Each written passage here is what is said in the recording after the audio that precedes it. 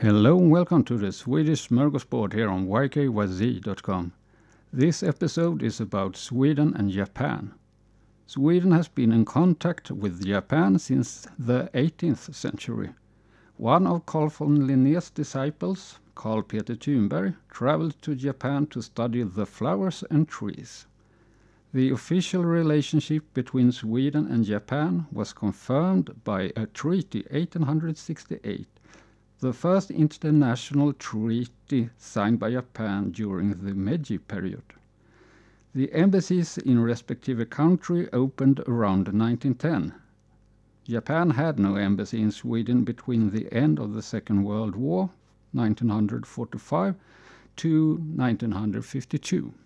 Japan is one of the biggest markets for Swedish export to Asia. Only China is bigger.